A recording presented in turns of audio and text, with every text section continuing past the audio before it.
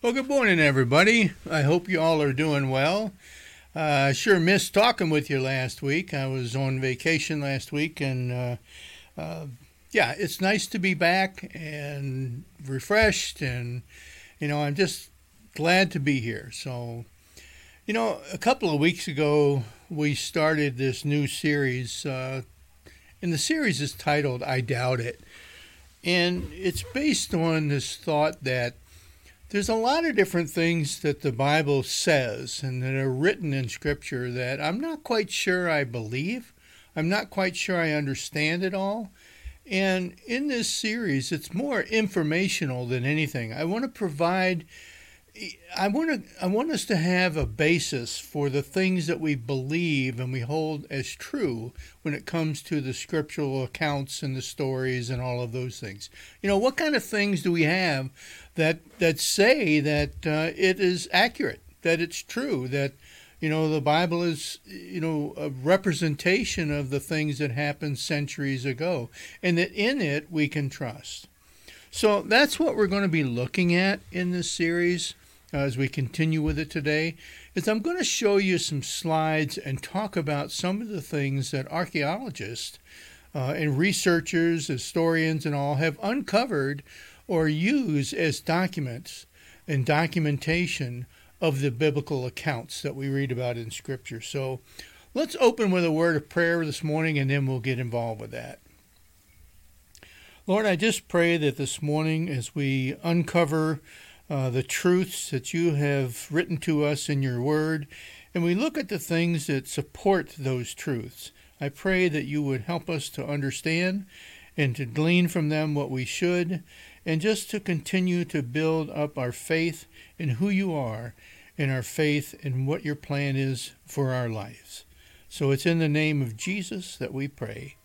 Amen. All right, let's take a look at some of these things. Here is an image of some pots.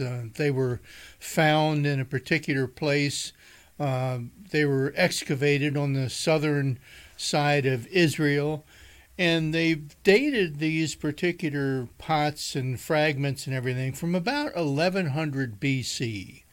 And that puts them into the right time of what we know as the time of the Judges. Now, as you see there on the screen, one of the fragments has some writing on it. And the writing is the nickname of a man that we read about in Scripture as one of the judges, and his name was Gideon. And the nickname is Jerubbaal. And it is a nickname that was given to Gideon after he destroyed a pagan altar that had been built to the god Baal. And Jerubbaal means let Baal or Baal contend with him. Let me remind you of the story. Following his call from God, Gideon destroyed his father's idols that he had built to this pagan god Baal or Baal, and he replaced those altars with an altar dedicated to the true God. But what happened was the men of the city were a little bit on the upset side, so they came to Gideon's father, who was named Joash, and he was the king that set up those pagan altars. He wasn't really the greatest guy. He was kind of one of the bad guys of that era. But Gideon was called by God to be a judge and to be a great military leader, and to really bring the nation of Israel back to their worship of God. So anyway, the men of the city came to Joash and they said, bring your son out here so that we can stone him to death, because he's destroyed and taken down the altars to our god Baal. Well, what really is kind of cool here, first of all, it verifies that there was a person by the name of Gideon, and that his name or his nickname was, the one that we read about here, and also it kind of references the fact that Baal was a pagan god, and he was put on trial in some respect. You see, what happened was Joash, who was Gideon's father, said to the group of people that wanted him to send his son out to be punished, he said to him, he says, look, will ye contend for Baal? If he is a god, let him contend for himself, because one hath broken down his altar. What he was saying was, if this pagan god that this altar was built to honor really is a god, then let him punish my son. Let him come down and contend with my son Gideon. And, of course, we know the story, that didn't happen. And this is just another one of those references that supports the fact that Gideon existed, that Baal was a pagan god that was worshipped. And in this scenario that, God was honored by these efforts of a man, Gideon, who followed his call. He was a judge. He was a good man. He was an honorable man. He was a godly man. And he stood up for what was right. And anyway, as you look at the picture here, you see some stone jars, some pottery, and there's that inscription up there on the upper right as we look at it. And that was the nickname, again, which supports the fact that he had this nickname, Okay. Let's take a look at the next slide. And everybody has heard of Mary Magdalene, or Mary of Magdala would be a proper, the real name, the proper name of her, since the city that or the village that she was from was Magdala. And this is a view of the Temple of Magdala. Now, you got to know that, first of all, there was only a handful of first century synagogues that have really been excavated in Israel. This is one of the ones that was most likely visited by Jesus during his ministry because of its location. And it was very near the Nazareth to Capernaum road. And, of course, this is the hometown of Mary of Magdala. And this particular temple was a place where Mary probably visited on a regular basis, as well as Jesus visiting on a regular basis. So they found the temple that was built to Magdala, or in Magdala, I should say. And this temple was visited by Jesus, I'm sure, many times, and by Mary many different times also. Let me share with you too. Here we go. This is kind of a bird's eye view of that temple site. And as you look down, it's a fairly large area. And you can see the temple there in the middle of the picture was a fairly large area. The picture beforehand shows that center section of the temple, but there's been a building that's been erected over it to protect the site since then. But this just kind of gives you an idea of what the area in the temple area of Magdala probably, or what it did look like, because we found these ruins there. Again, this is just more support for the fact that Magdala actually existed, Mary actually existed. This is one of the places that Jesus would have visited. And there's been other artifacts that have been discovered in this area too that support the biblical account. Let's take a look at this particular slide. This is the oldest known inscription that's been uncovered so far with the name of Jerusalem, or translated Jerusalem. It was found at the gate of a city that they excavated, and it is written in Aramaic. And the name is found repeatedly through the Dead Sea Scrolls, and as you see on the screen, they've dated this to about 100 BC. It supports the fact that this is the area and this was the city of Jerusalem. We know that Jerusalem existed and it's been rebuilt several different times, but this is confirming that there was a Jerusalem there about 100 BC and a little bit beyond. The village that this particular column was found in was right outside of the main city of Jerusalem. This village no doubt served many different pilgrims who were on their way to the temple in Jerusalem, which was just a few miles to the east. And I think there's one more picture here for you. This is the archaeologist that actually discovered that particular column. It just shows her dusting it off. But the inscription is extremely important because it is the oldest inscription that we have that references the city of Jerusalem. So we can be assured that Jerusalem existed in that place during that particular time period. Okay, let's take a look at another interesting scenario here. This is called the Pilate ring.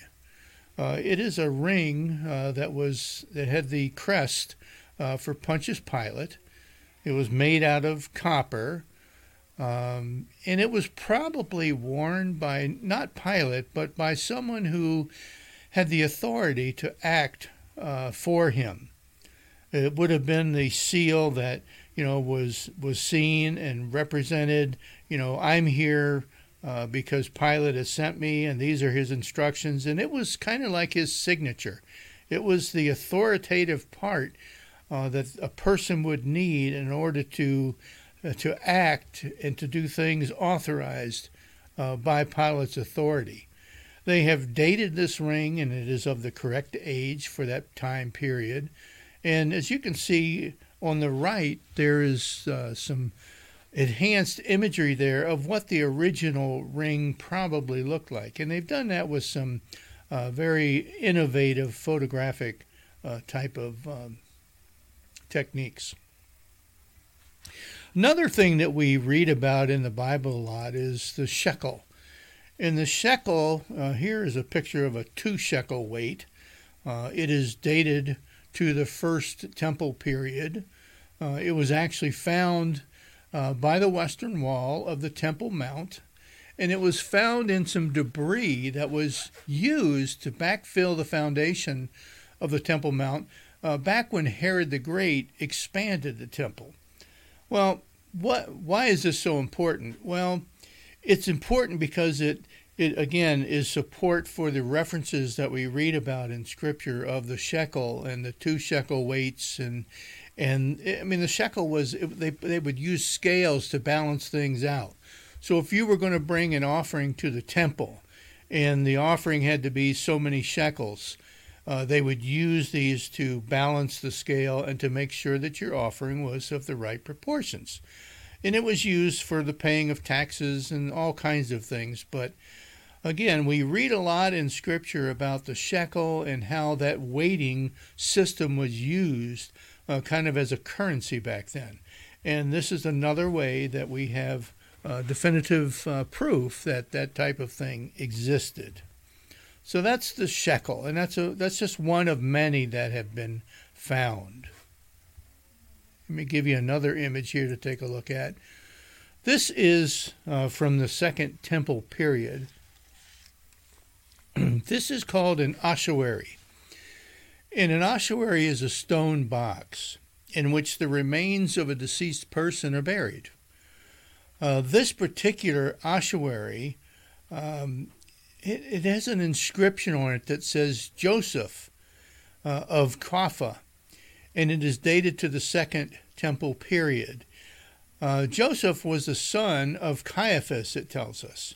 And this verifies for us that, previous to this young man, Joseph, being buried in this ossuary, that his father, his name was Caiaphas, during the same time period that Caiaphas was the leader, the religious leader in the Sanhedrin that condemned Jesus and had the Romans condemn him to death.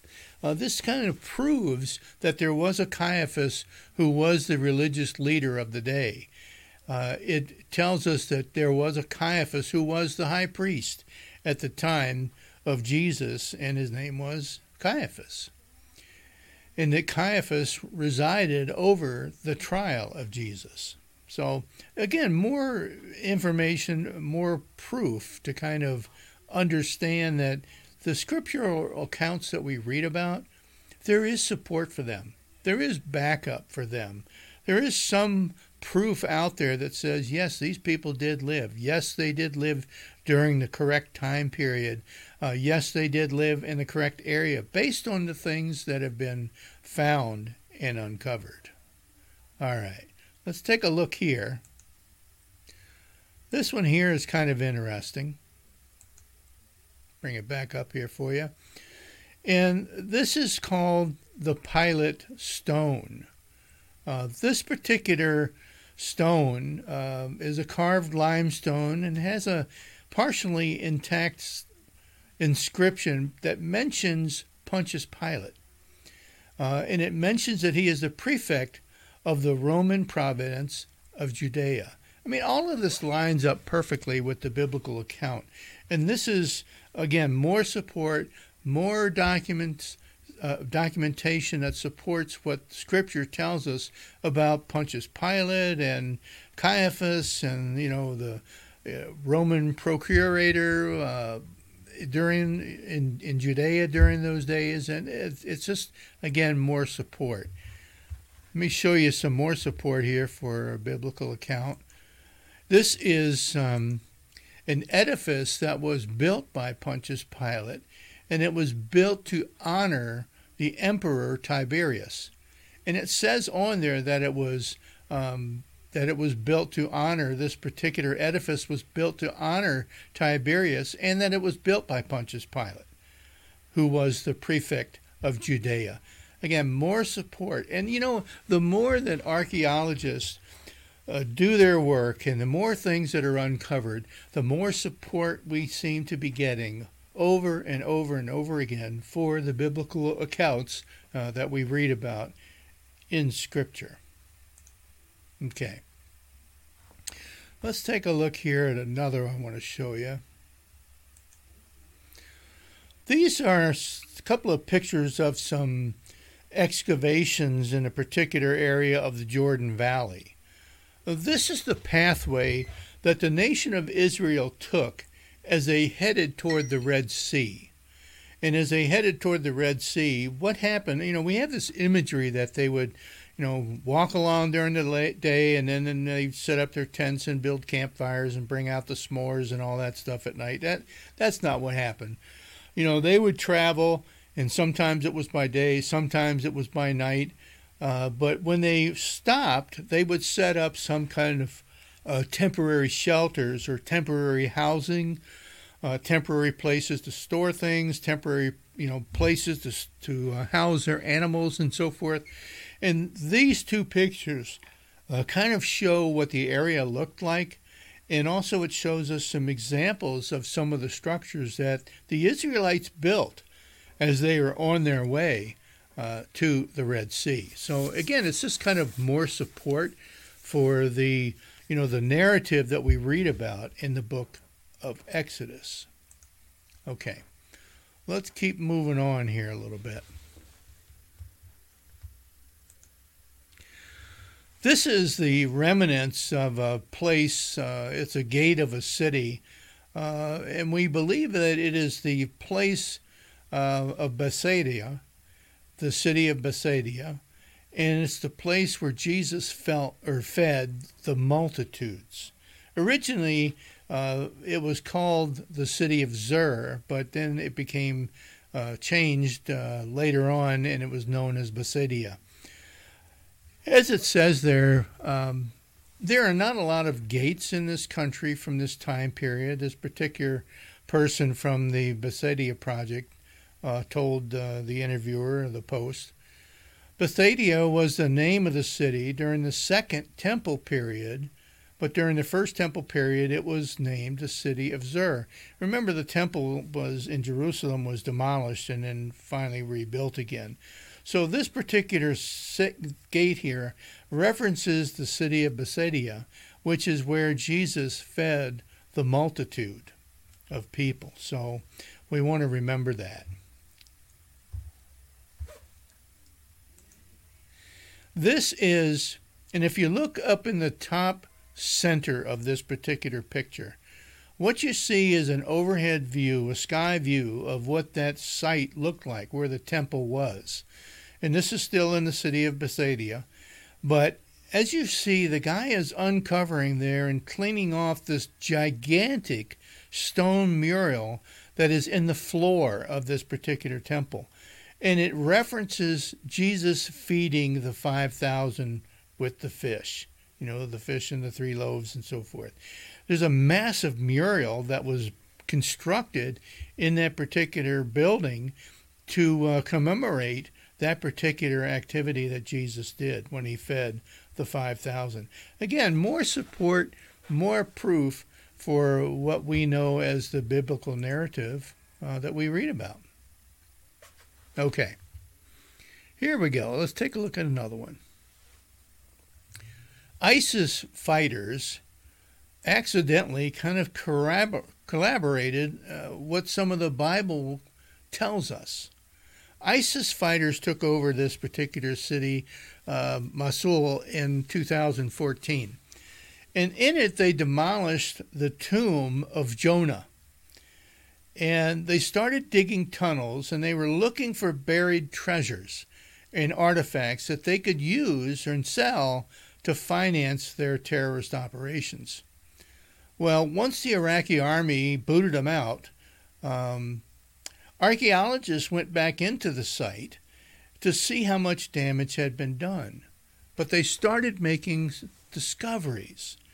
You see, the tunnels that had been dug by the terrorist group ISIS revealed some previously untouched aspects of a Assyrian palace that was in the ancient city of Nineveh, and had many different inscriptions that collaborate the biblical account of what took place in the city of Nineveh and with Jonah.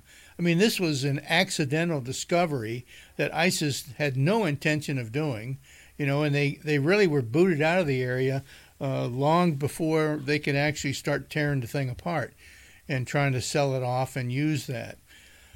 Once again, I want you to understand that what we're looking at here are simply references that support the biblical narrative of what we read about in Scripture.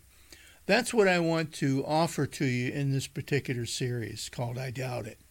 I want to look at how we respond to people when people say, well, why is it that you believe the Bible? It's just a book written by a bunch of people over hundreds and hundreds of years. Well, it's not just a book that was written by several people over hundreds and hundreds of years. There's a tremendous amount of support and documentation out there, and archaeological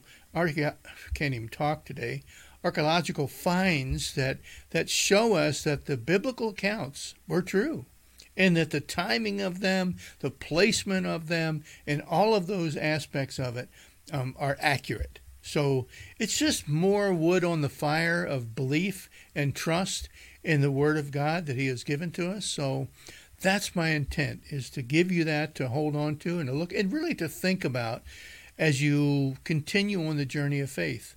Because ultimately, it'll always get back to what I honestly believe about God and whether or not I trust Him.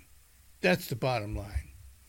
So friends, this week, take a look at this concept of the support for the things that we believe, and maybe do some of your own research or do some of your own readings or whatever, and just see what else is out there that supports the things that we teach and we preach and we believe in when it comes to Scripture. Okay? It's good to be back. I'm glad to be with you. So thanks and God bless. Let others know that we are back and online again, and I will see you next week. Thanks and God bless. Tough Questions for God is a teaching ministry of the Rosebush United Methodist Church, where we challenge our faith with some of the most difficult issues. Tough Questions for God is available on Facebook Live, Sundays at 11:30 a.m., or go on our website at toughquestionsforgod.org and just follow the links on the homepage for YouTube or via podcast. Thanks for joining, and don't forget to like and share. God bless.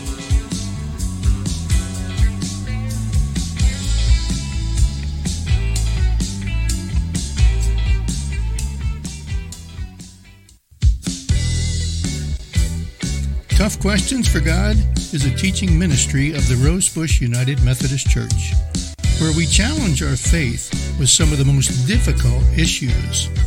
Tough Questions for God is available on Facebook Live, Sundays at 11:30 a.m., or go on our website,